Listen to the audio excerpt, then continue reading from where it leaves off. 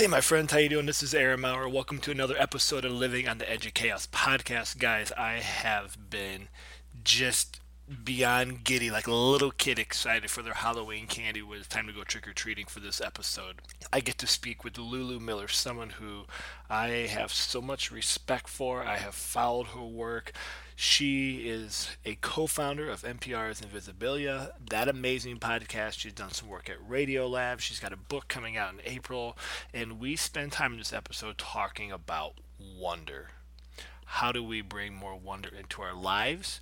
And I think for any of us listening in on this show, there are so many wonderful ideas and things that she gives you to just pause and think about. So I am so excited to finally get this episode public. I have been just squealing with delight that I had a chance to speak with her and an opportunity then to just dive into the work that she does and how we can just take the first step out the door to bring more wonder into our lives. Guys, with this podcast, make sure you check the show notes. I've got links to her other presentations, linked to her book. I've got quotes in there. Anything mentioned in the show today is going to be linked in the show notes for you to check out and explore more. If you like this episode, please share it. Tag us in Twitter. I'm Aaron Maurer, EDU. Get a hold of Lulu. Her Twitter handle is in the show notes. Share it on the social medias. Let us know what you think. And more importantly, jump on the Flipgrid. Give us a video response. Let us know what you were thinking, what thoughts were going through your head. All that wonderful stuff. Let's make it interactive and bring more wonder to the world. All right, my friends, enjoy this episode with Lulu Miller. Chaos. Woke up at 6 o'clock in the morning, chilling with coffee mugs, me and coffee chugs, talking education all across the nation, pushing boundaries, thinking innovation. Aaron Maurer, outside the box thinker, here to teach each and every teacher how to tinker. Living on the edge of chaos, going insane. Listening to coffee chugs like caffeine for the brain. One of the top teachers in Iowa, word is born, here to show the world that there's more here than corn. Chaos. Hello, everyone. How you doing? This is Coffee Chug Books, and we are here with another episode on Living on the Edge of Chaos podcast. And guys, I know you've heard me say how excited I am for the guests in this one. Man, I have been giddy for weeks, and this is just almost like a little like fanboying over here with this guest that we have, and I'm so excited to have this conversation, both personally and also to bring another voice to the education realm for a lot of us who may or may not know this guest. And so, Lulu, if you could jump in, introduce yourself, what it is you do. I know you do many things, and then we can just dive right into the fun of this conversation. All right. Well, I can't wait, and I am here to likely disappoint, but I'll try to live up to your fictional dreams of me. But no, so I am I've actually been doing podcasting for a long time, like kind of since it rolled around back in 2005. And so I was a reporter and producer for Radio Lab for a long time. And then I left radio for a little bit, went and studied fiction writing at University of Virginia, and then came back and started the show Invisibilia, which is an hour-long radio documentary series about the invisible forces which shape human behavior. And it's sort of like, for the non-radio nerd who hasn't heard this kind of show, it's kind of like a documentary film, but for the ear. So there'll be interviews with scientists and things like that, but it's much more narrative. Often we really try to find someone going through something intense or hilarious or hard and follow their story, and we add music, and then often that story will crash into an idea. And I guess I describe it that way because it's not like your typical news or here's this breaking study. It's much more, honestly, story based. And so I've been doing that for a long time, and am also finishing up a book, a creative nonfiction book. So it's all true. That's about this kind of mad scientist guy from the 1800s and his quest to discover the secret order of life, and the madness that ensues on such a quest in a world ruled by chaos. So yeah, that's me. I'm a science reporter nerd who loves radio. I love it. And I know I kind of joined in on your story late, I guess, I came across one of your talks on creative mornings, and you had this amazing conversation, or not conversation, but I guess it was. There was some Q&A there at the end, and you were talking about surreal and real, and then I started going down the rabbit hole of all the episodes of Invisibility. I'm just like, oh my gosh, like where has this been? And so I was like Oh, binge listening all these podcasts, and it's just been so phenomenal in the work that you do. And what I like about it, and it's something that I think is a lot of us are trying to figure out, at least in the education sense, and really I think just humans in general, is like this idea of perception. Like when you listen to like your podcast episodes or your talks or any of the work you do, it's seeing the world in a different lens, in the way that like there's all these amazing things around us that a lot of times we just don't even know. We don't take the time to notice. And so I'm yeah. fascinated, like in your world and in like your work, like what are your thoughts about the idea of like perception, and like how do you go about trying to see the world through a different lens? Because I think that that's really a skill that you have, being able to bring these stories to life, and then a whole other skill set obviously to tell them, but like to even discover these in the first place. Yeah, the kind of weird stories. Well, like, I think in terms of finding things like wonder, or why I'm so obsessed with perception, I think has to do with a little bit of my upbringing of just, I was raised by, my dad's a scientist and he's like a very devout atheist. And like, as soon as we could ask big questions, he was telling us like, there's no point to life. There's no magic. The world is bleak. And so I think early on, this like profound hunger for magic or something more was kind of instilled in me. Like when people talk about wonder, I think it often is this very twee, like it's a word that we think of that has sparkles and is light and silly. But for me, wonder is like a matter of life and death a little bit. Like it's a desperate, I am desperately looking for things that make the world feel less bleak. And it's been a hunger and a desperation in me, honestly, for a long time. Because otherwise, on a dark day, the world feels flat and harsh and cruel. And like, so I'm kind of always looking for things that make the world seem not what it seems, in a way to like dazzle myself and warm myself and remember there's things to stick around for. Like that, it's a very like, for me, it comes from a very like, desperate place, honestly. And then it turns out when you like this kind of symbiotic relationship with science reporting, that, for me, I look for that stuff often in science. I look for studies about perception or about, even the animal kingdom or how our neurons work or our cells work, whatever, that change our assumptions of how things work. And I find those moments when there's a paradigm shift or when a scientist discovers something new, like to be really exciting, because that is always this kind of flick in the forehead, like the world is stranger than you realize. Keep your eyes open, keep looking. And so I think that is maybe that's too spiritual of an answer, but like that's where it's coming from in me. Like it's just like it's a hunger. And then in terms of how to find them, like we can talk about that, but that's kind of, I guess that's how I'd answer that one. No, no, yeah, and as you're talking, I mean, it comes from you from like a sense of desperation, as you were saying, and I look at it like I work with a lot of educators and just adults in general, and what I find is so many of them are afraid to give themselves permission for wonder and inquiry, and Hmm. just looking at it through another lens, almost like they've lost confidence in themselves, or I'm not quite sure what it is, but there seems to be this glitch of just letting go.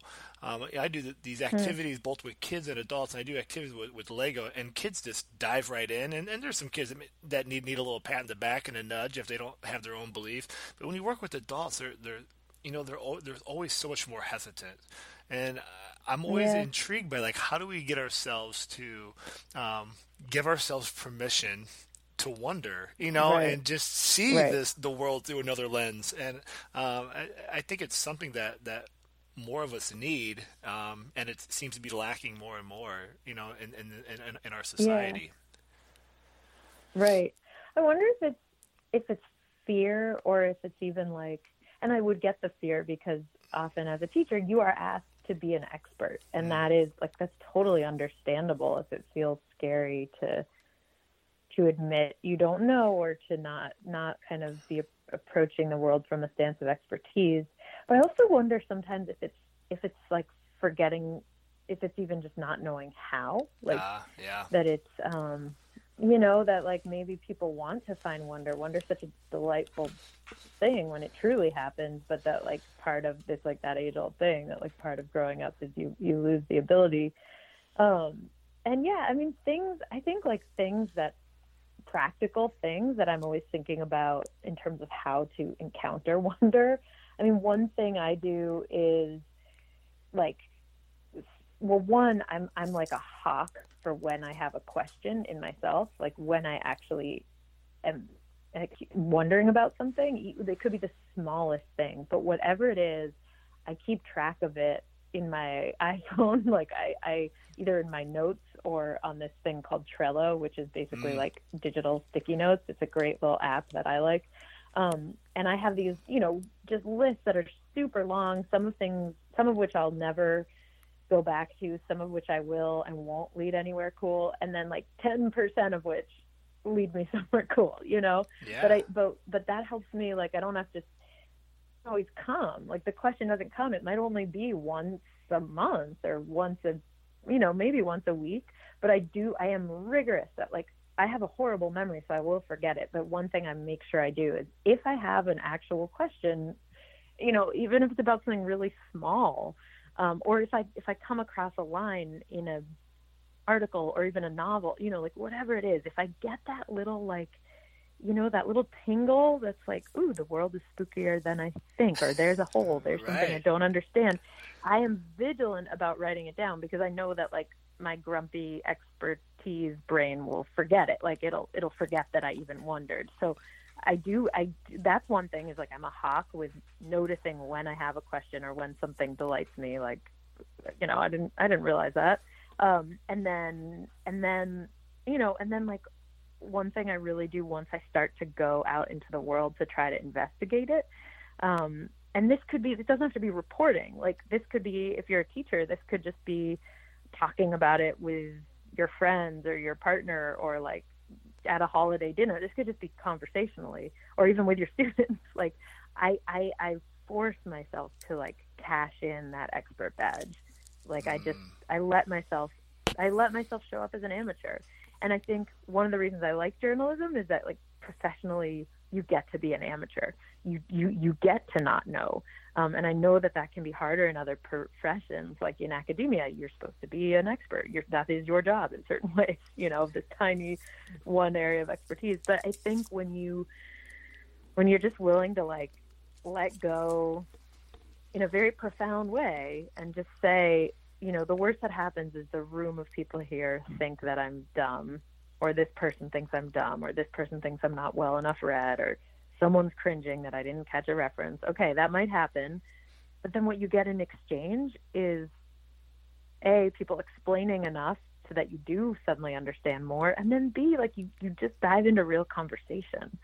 And so I think sometimes the entryway into wonder is just allowing yourself to sound dumb, knowing you'll survive it, and then like being promised that on the other side of that will be these kinds of conversations where you can just truly ask what you're wondering about. And I think I'm constantly, as I'm talking with someone, I'll ask questions, or then I'll also tell them what I'm hearing in it, and then I'll give them a chance to say, no, that's completely wrong, but it's kind of like this. And sometimes me saying what I hear in it spiritually, or in a meaningful, like the meaning I'm drawing from it, sometimes it'll be totally wrong, or not what they see, but my idea will shake something loose in their head, and then you start to get this ping-ponging of ideas start coming down. And so those are a few of the actual tangible things I do, like just write things down, don't be afraid to be dumb, share the interpretations you're having, even if they're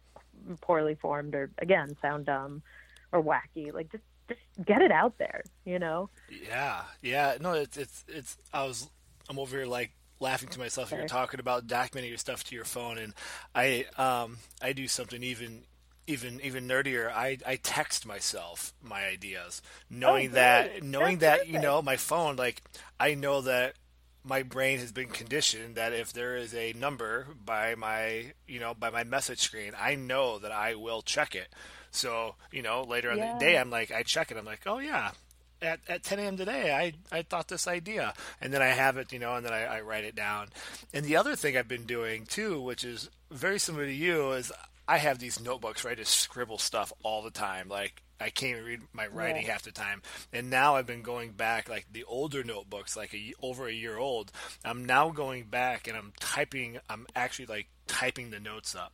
And what it's doing is it's like unearthing like all these discoveries of all these ideas that I didn't really do much with, but now I'm like, oh my gosh, like I'm looking at it through a different lens of where I'm at later in my life journey, and some of these ideas are coming back to fruition, where I wasn't ready for it Right. a year ago, or wherever I scribbled it down, but now it's like, oh, it's time to do something with this. And so Oh my gosh, I love it. totally. And Yeah. things, yeah, things like age, and even in journalism, stories. Sometimes, I'll do one interview and then end up, for various reasons, like sitting on it for what can be years, and sometimes that can feel frustrating, like, oh, it's not going anywhere. But then maybe I check back in with the person, and then it's changed. Like, I'm more ready for it. Something has happened in their life, and then suddenly I've like documented something that takes place over a few years. So yeah, I think, whatever it may be, sometimes the thing isn't ready yet, but it'll like, if you just make a mark of it, you can come back to it and synthesize it with new ideas you're learning or thinking about, and suddenly it catalyzes. Yeah, yeah. It's kind of like a good Yeah. marinade, just gotta let it soak in a little Yes, bit. exactly. Yeah. So as we Totally. continue to talk about this idea of wonder, something that, like, I somewhat experienced on just a family vacation. We took a family vacation before all the craziness of life went back full spectrum with our kids in school, and we're like, we're gonna go to a vacation, and we're like gonna seriously like make ourselves bored. And we Yeah. were so like uncomfortable on this vacation because we're like, how do we be bored, and even just today, this morning, I came across this quote, and um and the quote was, all of humanity's problems stem from man's inability to sit quietly in a room alone. And so my question to you Interesting. is, I'm thinking about this quote, and I'm thinking about our family vacation. Eventually, we kind of came into our own of understanding that it's okay to be bored. Like, I also think why we struggle so much with wonder is because we don't have this, like, quote unquote downtime. We're so quick to jump onto our phone, or so quick to jump on the TV, or whatever our hobbies might be, that we don't allow ourselves to get to this state of wonder. And so I'm curious Yeah. what your thoughts are, as you do your investigative journaling, and you're out in the world and you're seeing all sorts of different people and things happening. Like, what are your thoughts on that, around like giving ourselves time, like forcing ourselves really to be Yeah. bored, to allow ourselves to wonder, as opposed to just being where we feel like we have to be busy 24/7 in order, like, to kind of keep up with the Joneses, as they say. Yeah. Oh my gosh. Well, I think it is good for you for doing that. Like, I think it's so important for the brain to just get that space, even if it feels uncomfortable at first. And my actually, the ringer on my phone just broke about 3 days ago, so I can't, like, I get my texts, but I don't see that they're coming in, and I don't hear calls coming in, which I am gonna have to get fixed eventually. But for right now, um, well, like, maybe I don't. I think I probably do, but oh man, there's just been this piece of just, I put my phone down, and and then I work on the thing I'm writing or reading, or I take my dog for the walk, and like, I'm not getting these little invasions, which in the moment seem pleasurable, like it's a friend, or it's not even that the things that are coming in are bad necessarily, but it's just that split attention. And so I think creating hard boundaries around maybe even just 10 minutes a day, like, not being ambitious at first, but just saying, this part of my commute, I'm not going to throw in music or a podcast or anything. Like, I'm just going to, this is this little sacred amount of time where I just force myself to practice, What am I looking at? What does it smell like? What are the trees doing? What am I thinking about? Where you don't have to be on. But at the same time, for me, I think like a lot of wonder actually comes when I force myself out into the world. Like just for me, for me personally, the ideas don't necessarily come when I'm offline. Like they often come when I have like some little question that gets me out into the world, asking somebody a question on the phone, whatever, and then being open to the conversation going elsewhere. So that's another thing I think about, like that oftentimes like the question I have or the hunch is what gets me out the door, but then the discovery that happens is so much better. You know, it's like wilder than anything I could dream. And so I do think like, or going to the movies or, you know, watching a show or reading, I think a lot of the time for me, the wonder comes from deluging myself in input, but not in a pressured, exhaustive, Right. painful way, but in a, you know, and also consuming outside of my form. So like not just listening to podcasts, you know, not just reading creative nonfiction journalism. I do that and I love that. I mean, I love it, but I think like, you know, going to fiction or cartoons or whatever it may be, just to completely think about what are other people thinking about? How are they telling stories? What ideas are they playing with? And just letting my brain be a sponge and just seeing what else it kind of, you know, just what it shakes loose. So that's, I think for me, that's how, and then the best stuff like really often comes once I just get off of the computer, get out of and talk to people. And that's where the ideas really shake loose for me. Yeah, I love that, and it leads me into like so. In your work that you do, and you're trying to develop these stories and find these different fascinating things that are happening all over the world and in the lives of people and so forth. Like one of the things that I see is like I think we in education we do a really great job of providing questions for kids to come up with solutions to, you know. But one of the things that I think that we need to do better, and that's just collectively as a whole system itself, is like trying to find a way to help kids find the problem or find the question first, you know, because I think that's really going to be a key for just humanity going forward. The people that are figuring out how to ask the right questions, so then we can actually then obviously proceed to find the right solutions. And so I'm curious, as you're going out and you're talking to people and experimenting in the world and all these things to create this sense of wonder, like how do you go about, I mean, maybe that is just it and the questions just happen, but I'm just thinking through, like, how do we start to help ourselves figure out how to ask the right questions? You know what I mean? Like, and I don't mean that in oh my gosh, a lesson plan way. It's almost more just like humanity way of, you know, because I think we're so good at going, okay, I can come up with a solution. No, totally. But, I mean, you're hitting on something so interesting. I think it's a great question because and what it makes me think of is, so in journalism, you have the limitation of like, okay, I can think of whatever I happen to wonder about and care about, and then I can like try to get really creative in who I go to answer it. So that's one step. You know, don't go to an expert, go to an unexpected expert. That's something I'm always trying to think of, like who's, you know, open up where you're taking that question. Don't always go to like the Harvard scholar on so-and-so topic. Like really think about who the expert is and change up your sense of an expert.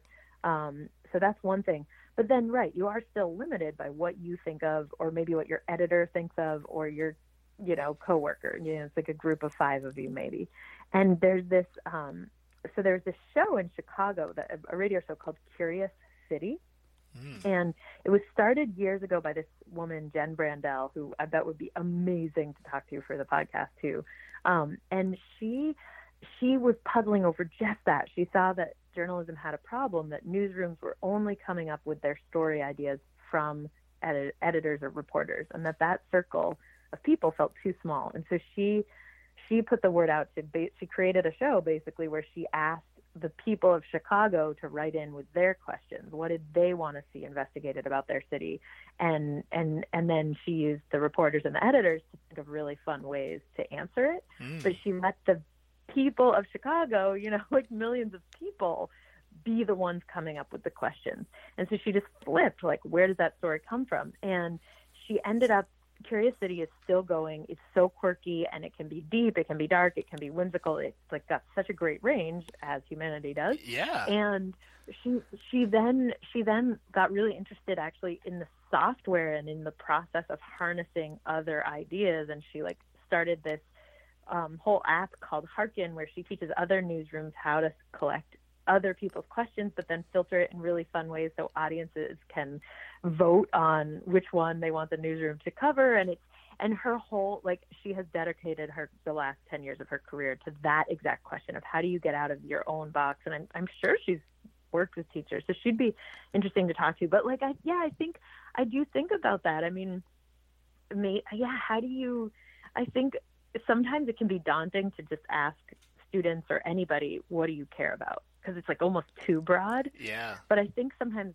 giving a slightly more refined prompt of, what if that was something teachers played with once a week, where every Tuesday, or like some fun moment in the week, some right moment in the day. I don't know if that would be morning or afternoon, or but like maybe there's a prompt that's okay. I want everyone to, or maybe it's on Monday, you to think about a question you have about the environment, or what do you want to know about this park we're going to, and give them a couple days to even think about it. Because I think sometimes when you have to think on the spot in a classroom, that's not where the ideas come from. It comes later. So like, what if that was something where you're just collecting, there's going to be crap. And so like, I think letting there be prompts and just getting, maybe by the end of the year, you'd have hundreds of questions and looking back at them and then choosing the ones as a class that you want to investigate and letting it be low stakes, But I think that's a great idea of thinking of creative ways to harness the question of what to even study or talk about from the kids themselves. Like, that's such a good idea, I think. And it almost makes you think of just like just practicing asking questions. Like it's something that is innate in nature when we're little, and there's all sorts of research that shows the amount of questions that are reduced the older we get. And it's like going back to this idea of just, even as adults, like asking questions, like just practicing that, and I love the idea you talked about. It almost reminds me of I think it was in that Creative Morning talk where I think one of your suggestions was like to ask someone 3 questions you don't really care about, Oh yeah. and always ask like yeah, 3 more. Yeah. And I've been doing that because there's times after the moment. Yeah. And I've been like trying to challenge myself to do that. Now people listening are gonna be like, great, has he done that to me? But but it's just like I'm trying to keep myself like, how do we get ourselves down pathways that maybe we didn't initially plan for? Like, how do we get past like the same old kind of conversation when you're with a group of people, And so I'm always like in the back of my head, okay, how do I ask this kind of random question, but yet it still kind of fits into the context? And, like I find myself like, I'm doing a lot of thinking here. Like, it's constantly like, it's hard to ask good questions, and I'm like, and here I am, like I feel somewhat intelligent. Maybe, maybe I'm not, but I'm like, man, it shouldn't be so hard, but it's an art. You have to, you have to practice it. And so I think that that's something that seems so done, but it's like, okay, that is so true. We have to be able to it's like muscular. Questions. Yeah. To keep listening, to keep paying attention through those those parts where someone's talking and you actually get bored or you're flaking. To yourself to like steer in and listen. And then I think the other thing is ask what you actually care about. Rude or again dumb or whatever, but like, don't ask the proper question, but ask the juicy one, because that's eventually, that's going to get you quicker to interesting conversations. And I think people often get so weirded out, but in a good way. They're like, oh, you're asking real questions. Like I think that it can just suddenly take the question, the conversation into this space where you're both actually interested, where you're both puzzling through something. And life's short. Like, why not be honest with each other? And maybe you offend someone, but then you say, you don't have to answer. But this is what I wondered. If that's too much, we don't have to go there. Like, you can couch it in politeness, and Yeah. you can make it over awkward moments. Like that's something I'm learning as like a formerly rather not quite shy, but like afraid of asking real questions. I think I'm just constantly learning that whatever I was so afraid of rarely happens. I think if you're really listening with someone, and if you're really open to what they're saying, and if you're not overly confrontational, like, it's hard to offend someone because you're just asking, and they don't have to answer, and it's okay. And like that's something that's been a huge sort of life lesson for me in the journey of becoming a journalist, is just like, people respond really well when you really ask them what's on your mind. Yeah, and don't you think there's a human element in there of, if you go back to like what you were saying earlier, like if you really want to know the answer to that question, you're passionate about that question that you truly curious about, regardless of how juicy it is, and you ask someone that, like they're gonna feel that emotion. You know what I mean? They're gonna feel like this person's really being sincere with this question. Maybe I'm not ready to answer, but they don't take to the offensive, like, because I think you just know, like, man, this person really wants to know this. It's not this state of like superficiality where like, they're just trying to check boxes, or they're trying to move up the ladder. It's like, no, they're truly curious, and I think that brings a calm to the conversation. Right. Yeah. And I do think, in terms of thinking about questions, like you saying that you're interested in purposeful play, I do think, I think back on my education, and like, hands down, probably my favorite lesson was, I think it was 7th or 8th grade science class, where we had to build solar cars and race them against each other. And it was just like, we had been learning about gears and how they work, and if the big one or the little one makes what's better for speed, what's better for inertia, like that stuff. And then we had this cool, like, there was a solar panel. You had a solar panel, and you had to put an empty soda can into the car. So that was like the one design constraint. Like, would you put that, like, would it be a triangle? Would it be, that, and then you had to, and then we raced them. We went out to like this sunny parking lot, and we raced them. And then there was this really fun mix of competition, and we had teams of 3.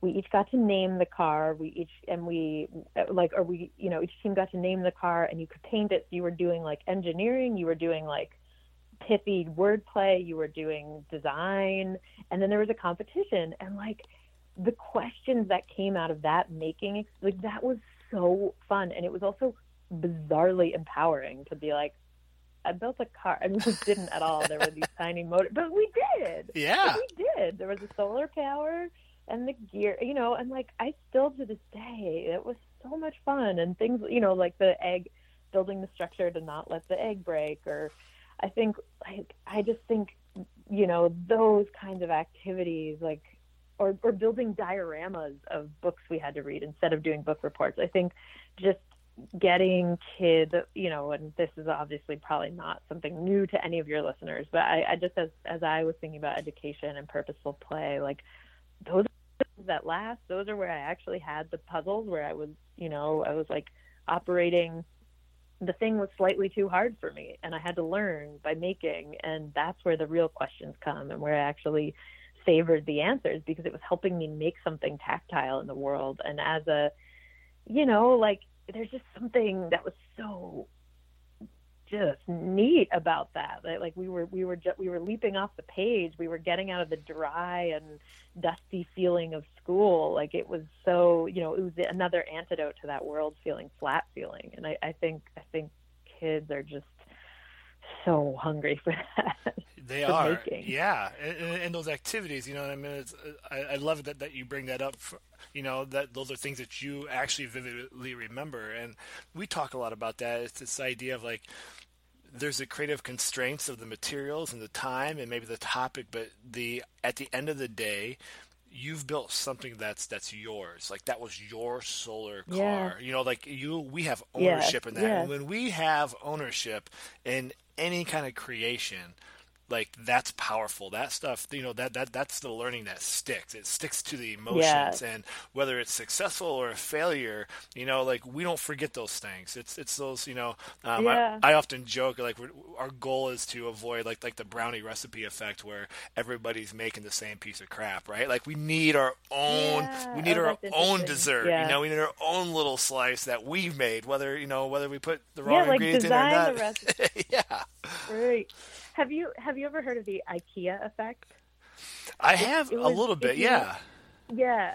No, I mean, it's a great, I heard a report by Shankar Vedantam, who's awesome. He's at NPR and he does the hidden brain, and it's similar to Invisibilia in that it's like looking at these surprising, sort of factoids and oddities about human behavior. But he did a great report on it. It's just basically like if you build it yourself, even if it's messed up, you love it more. like Yeah. like that people will, yeah, like keep their IKEA furniture even if it has the dent or whatever, because they made it, and there's like this weird pride and investment of time, and I mean, I am very happy to get rid of my IKEA furniture as I age, so maybe I'm an outlier, but no, but like, No, yeah, I hear ya. I think that's so true. But yeah, and another thing for questions, I mean, I do think something that could be fun for teachers or for the students is just putting an open-ended question, to putting it out there to as many people as you can. There's a show called Reply All that recently did an episode called Permanent Record. And what that was they put out to the internet, they said, like, is there anything that you are ashamed about that's still online that you wish could be taken down, that, still causes you pain? And it could be anything from little and silly to really big. And that was all they put out there, but that was a great question that's going to have some emotional heat, that's going to have humor, like that's Yeah. a good prompt. Yeah. And they opened the phone lines, and they sent one producer to go interview all these people. And that episode, usually I personally prefer an episode where there's like a story with a beginning, middle, and end, and it's surprising. But this was just kind of hearing the chorus of things, and the stories were so interesting, and the things that prompt brought in the door. Yes, it gives you like the funny thing that's online and whatever's still stuck and they're struggling with. But then each one was also its own little world, its own little narrative. And I'm still thinking about it. And the last one made me weep. It was so powerful. And I think that like the process of, I often think of this as like you're blessing I think of it as like the numbers game. So take the simple question and force yourself to take it to 20 people.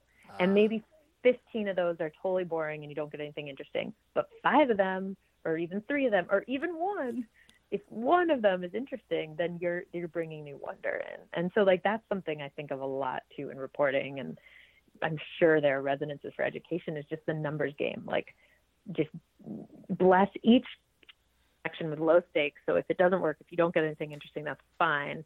But you might get that one thing where like your weird question really jangles something in somebody. And so that's something I'm thinking about a lot too, is like, don't put all your eggs in one basket, Yeah, I love that. I mean, I think even within a classroom or whatever kind of setting where we work with other people, that low stakes opportunity of posing the right question, like you never know where that hidden gem's going to be. Like there's always those quotes about like, the smartest person in the room is the room type concept. Like someone's laying on that $1 million question or idea that's just going to open the floodgates to new ideas and new wonder. It just becomes this awesome domino effect, but it starts with creating this space that's safe. It starts with creating this prompt that people are willing to go, okay, I'm willing to go there with you. Here's my idea, and then once you've got that, be ready to go, and I think that's so powerful. Right. Totally. Yeah. Right.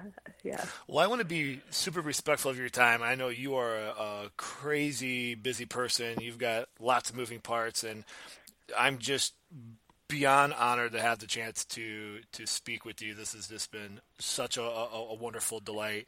Lulu, for those that are listening in, and we'll definitely get all the links in the show notes, if people want to follow your journey, learn more about you and the work that you do, and I know and your new book is coming out in April, I believe. Is that right? April is when it finally goes live? It So, is. yep. Yes. So all these things, It is true. it's going to, I think this is going to just create a huge net of conversation with the people that listen to this show.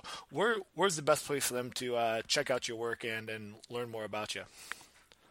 You know what's so weird is like I Twitter maybe, but I say it's weird because I did not want to join. I was just like no, and NPR made me years ago, and then I am like the worst, and I adore it. So that's a place you could do. It's just L Miller NPR. But I do have this little website which is Lou times two, so spell out times like Lou times two .com, and that has links to a bunch of my radio pieces, some of the stuff I've written, and info on the book. So that might be the easiest way. But let me just say, I just like I admire so much what you're doing. I have tried to teach, found it painfully impossible and hard. Like when I think about the profession that I have hands down the most admiration for, like bless doctors, we need them, bless scientists, all that, but it is teachers. I mean, like what you do is so hard and so, I think in certain ways thankless, and I'm so grateful for what all of you do and for what you do, and just thinking about new ways to think about it. And I just hope you know how admired and appreciated you are. Well, I thank you, and I thank you on behalf of every educator listening in. It's everybody's got gifts to do amazing work, and you've got gifts in the work that you do, and as well as all the educators. They work tirelessly in what they do, and we always talk a lot about in our circles. It's not a job; it's a lifestyle, and I'm so appreciative of that. Sometimes those positive comments is exactly what many educators need to keep going, because there are days where sometimes they shake their head and go, I don't know if I can keep doing this, but it's their calling, and so really appreciate that. That's very nice of you to say and think and believe, which is what makes it so powerful. Yeah. All right. Well, have fun editing, and yeah, just holler if you have any other questions at all.